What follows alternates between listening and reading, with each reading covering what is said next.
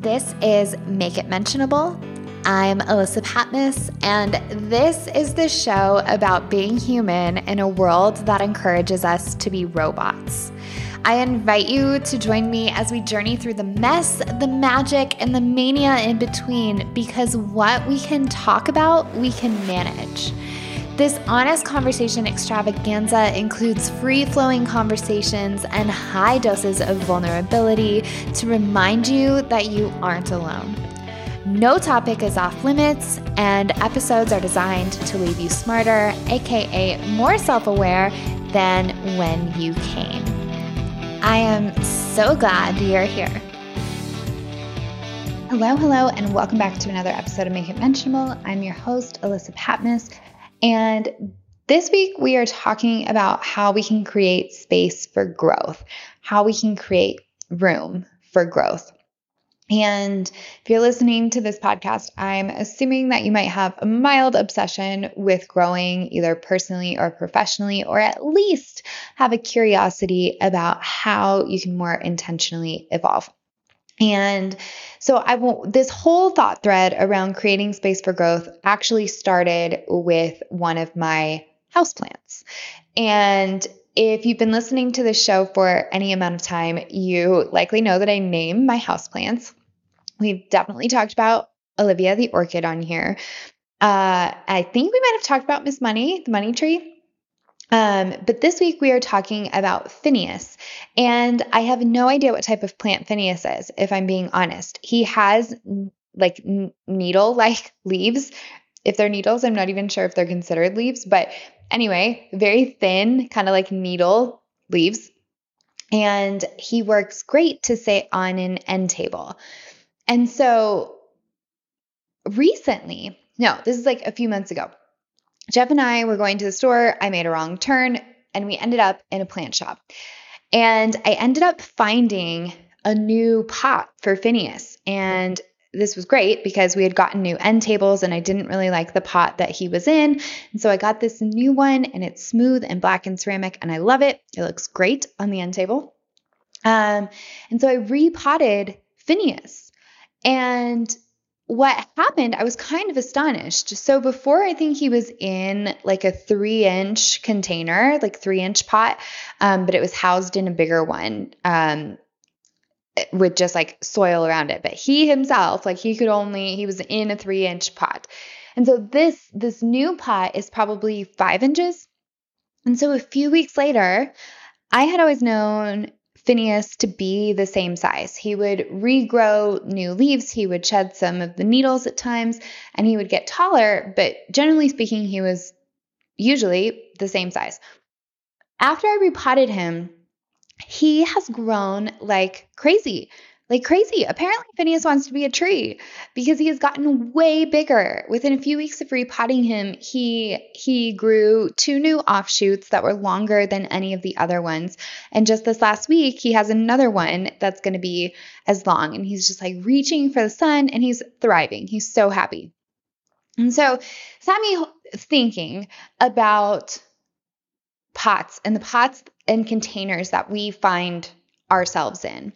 Because if I had wanted Phineas to grow, I could have tried watering him more. That's one thing that we do to try and make sure that plants thrive.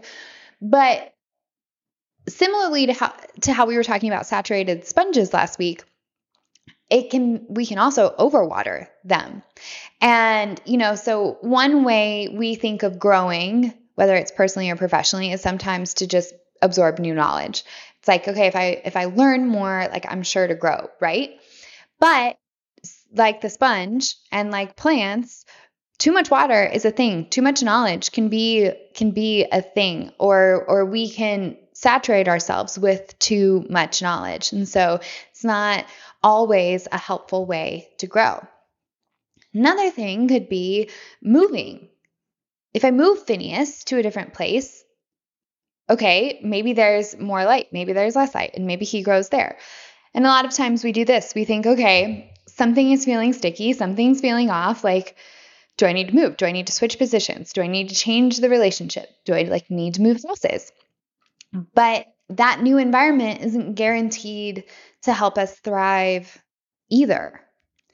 A lot of times we avoid looking at the inner stuff. We feel like something is wrong, and externally we see these big buckets of life: job, career, finances, the communities we're part of, the relationship, our family, and we want to find something wrong with one of those areas. And that's great, but we might end up seeing the wrong thing. We might end up making a drastic change, and that's not actually what needed to be addressed. And then a few months down the road, we're just going to end up feeling the exact same way. And so a different solution is to go inward and start to look at like, what's happening with the roots here? What's happening with the roots? Because it might be like Phineas, where they just need some more room to grow, but the way that we've been raised or the current thought patterns that we find ourselves in, we're constraining ourselves. And so one of the simplest ways to find more room for growth is not to like completely overhaul your life. Sometimes that's needed. I mean, this is coming from the person who's moved across the country twice on a whim. So sometimes that is needed. But other times it's not. We think it might be, or we think it might be the answer, but it's not actually. It might just be that, hey, we have some roots that have been growing and they need more space now. And once they have more space, we can start to see more possibility. We can start to see different perspectives. And so, people come to me or I should say one of the reasons people come to me is when they know that they're feeling stuck, like they want to make a change, but they're not exactly sure how or what that looks like, or maybe they can't see all of the dimensions of it. So, they could have been going to therapy for years and they know what patterns are coming up, but they're just not sure how to make this next change. Or, they could be feeling like they need to switch jobs, but they're not entirely sure why or what they want or where they want to go.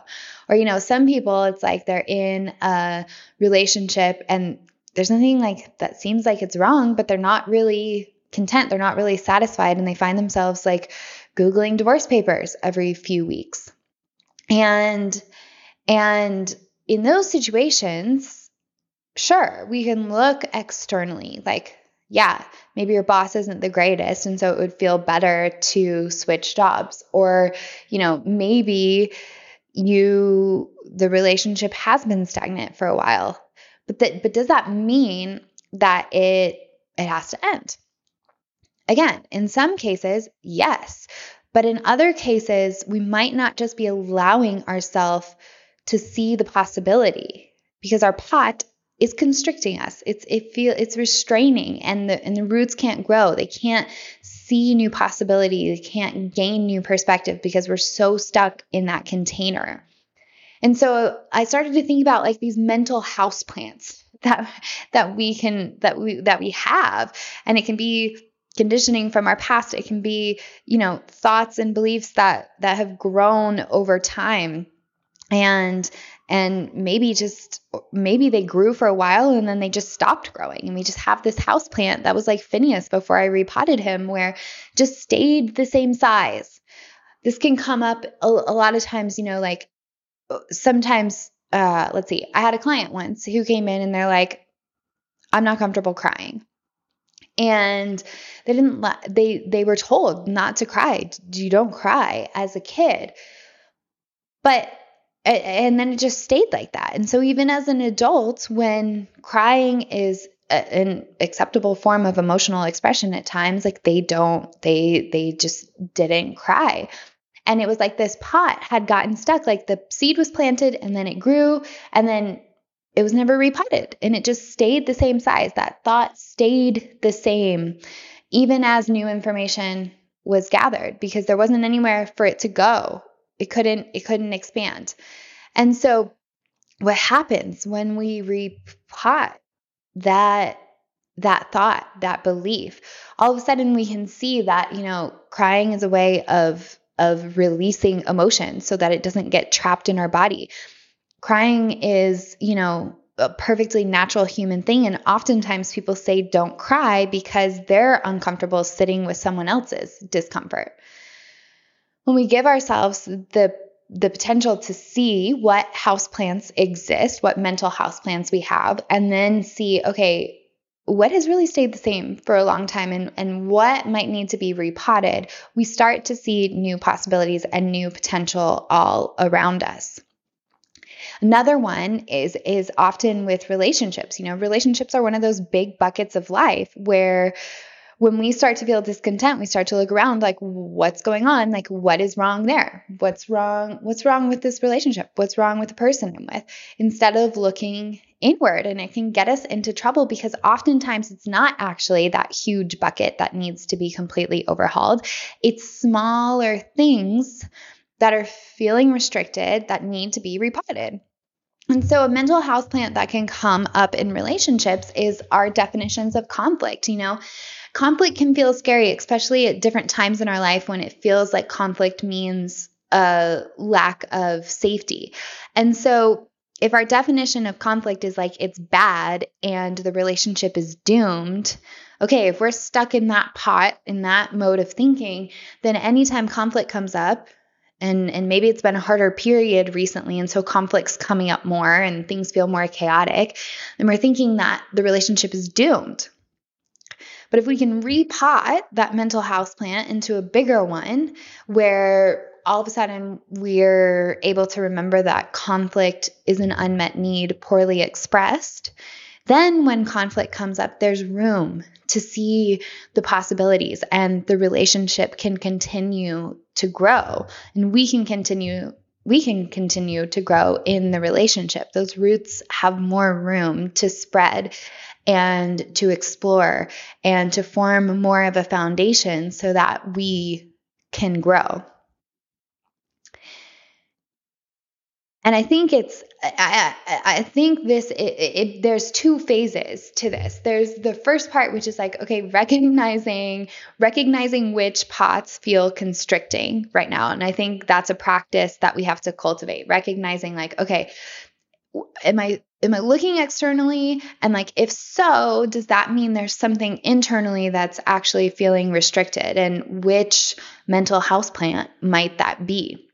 And then from there, it becomes, okay, why does this feel constricting? And I'm going to make the intention of like giving this space to grow, giving this a bigger pot. And what does that look like?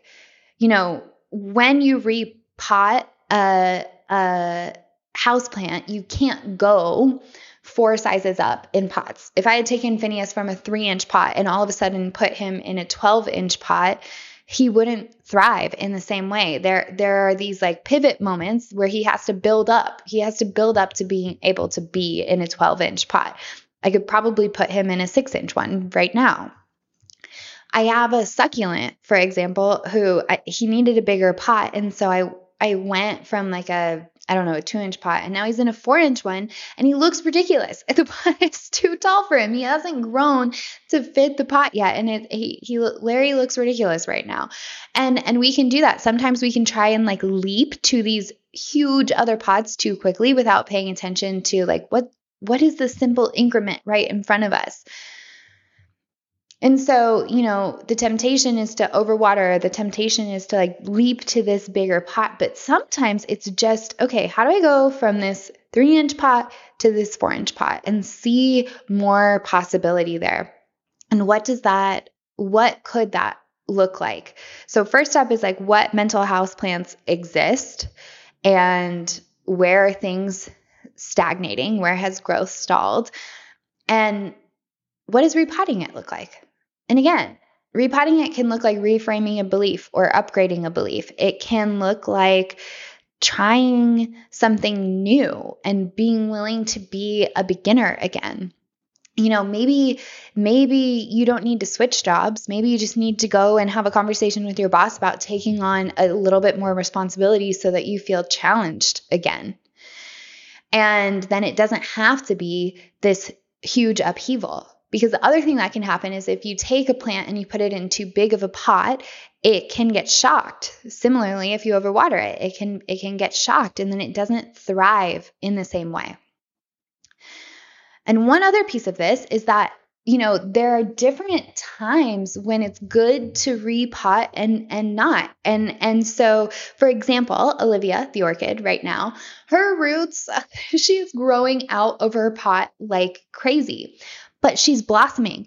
She has 20, I think I counted the other day, she has 20 blooms. She has 20 flowers that are in bloom right now. And so moving her right now, even though her roots are overgrowing this pot, isn't wise. It's better to move her once those flowers, start to weaken or start to die off. And then I can transition her to a bigger pot. And so it allows us, when we can recognize what's going on with the pot size and what feels constricting, what feels like we're being restrained, what roots might need more space, we can make wiser decisions about what to do in those bigger buckets and the bigger moments of life.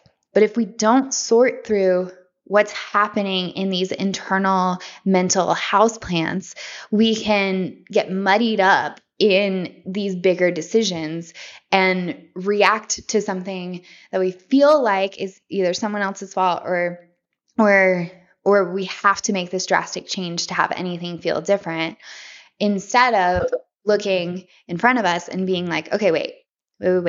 Is there something small that could be repotted here that would help relieve some of this pressure and allow me to grow? We can create so much space for growth by looking at these different mental houseplants. So, where are you feeling constricted? Where are you feeling like there might be some restraints? And what beliefs are coming up? How are they potted? And do they need a bigger pot right now? And if you need help identifying something with this, it's something I love doing. So hop on over to alyssapatmos.com/contact and reach out to me, and we can get a time on the books to talk about it. Because again, a lot of times when we want to transition or when we want to make a change in our life or we want to grow, we feel like it has to be this like big, huge change. But it's actually these small pivot points that lead to the pivotal moments that lead to transformation. And it doesn't have to be all the time this huge overhaul.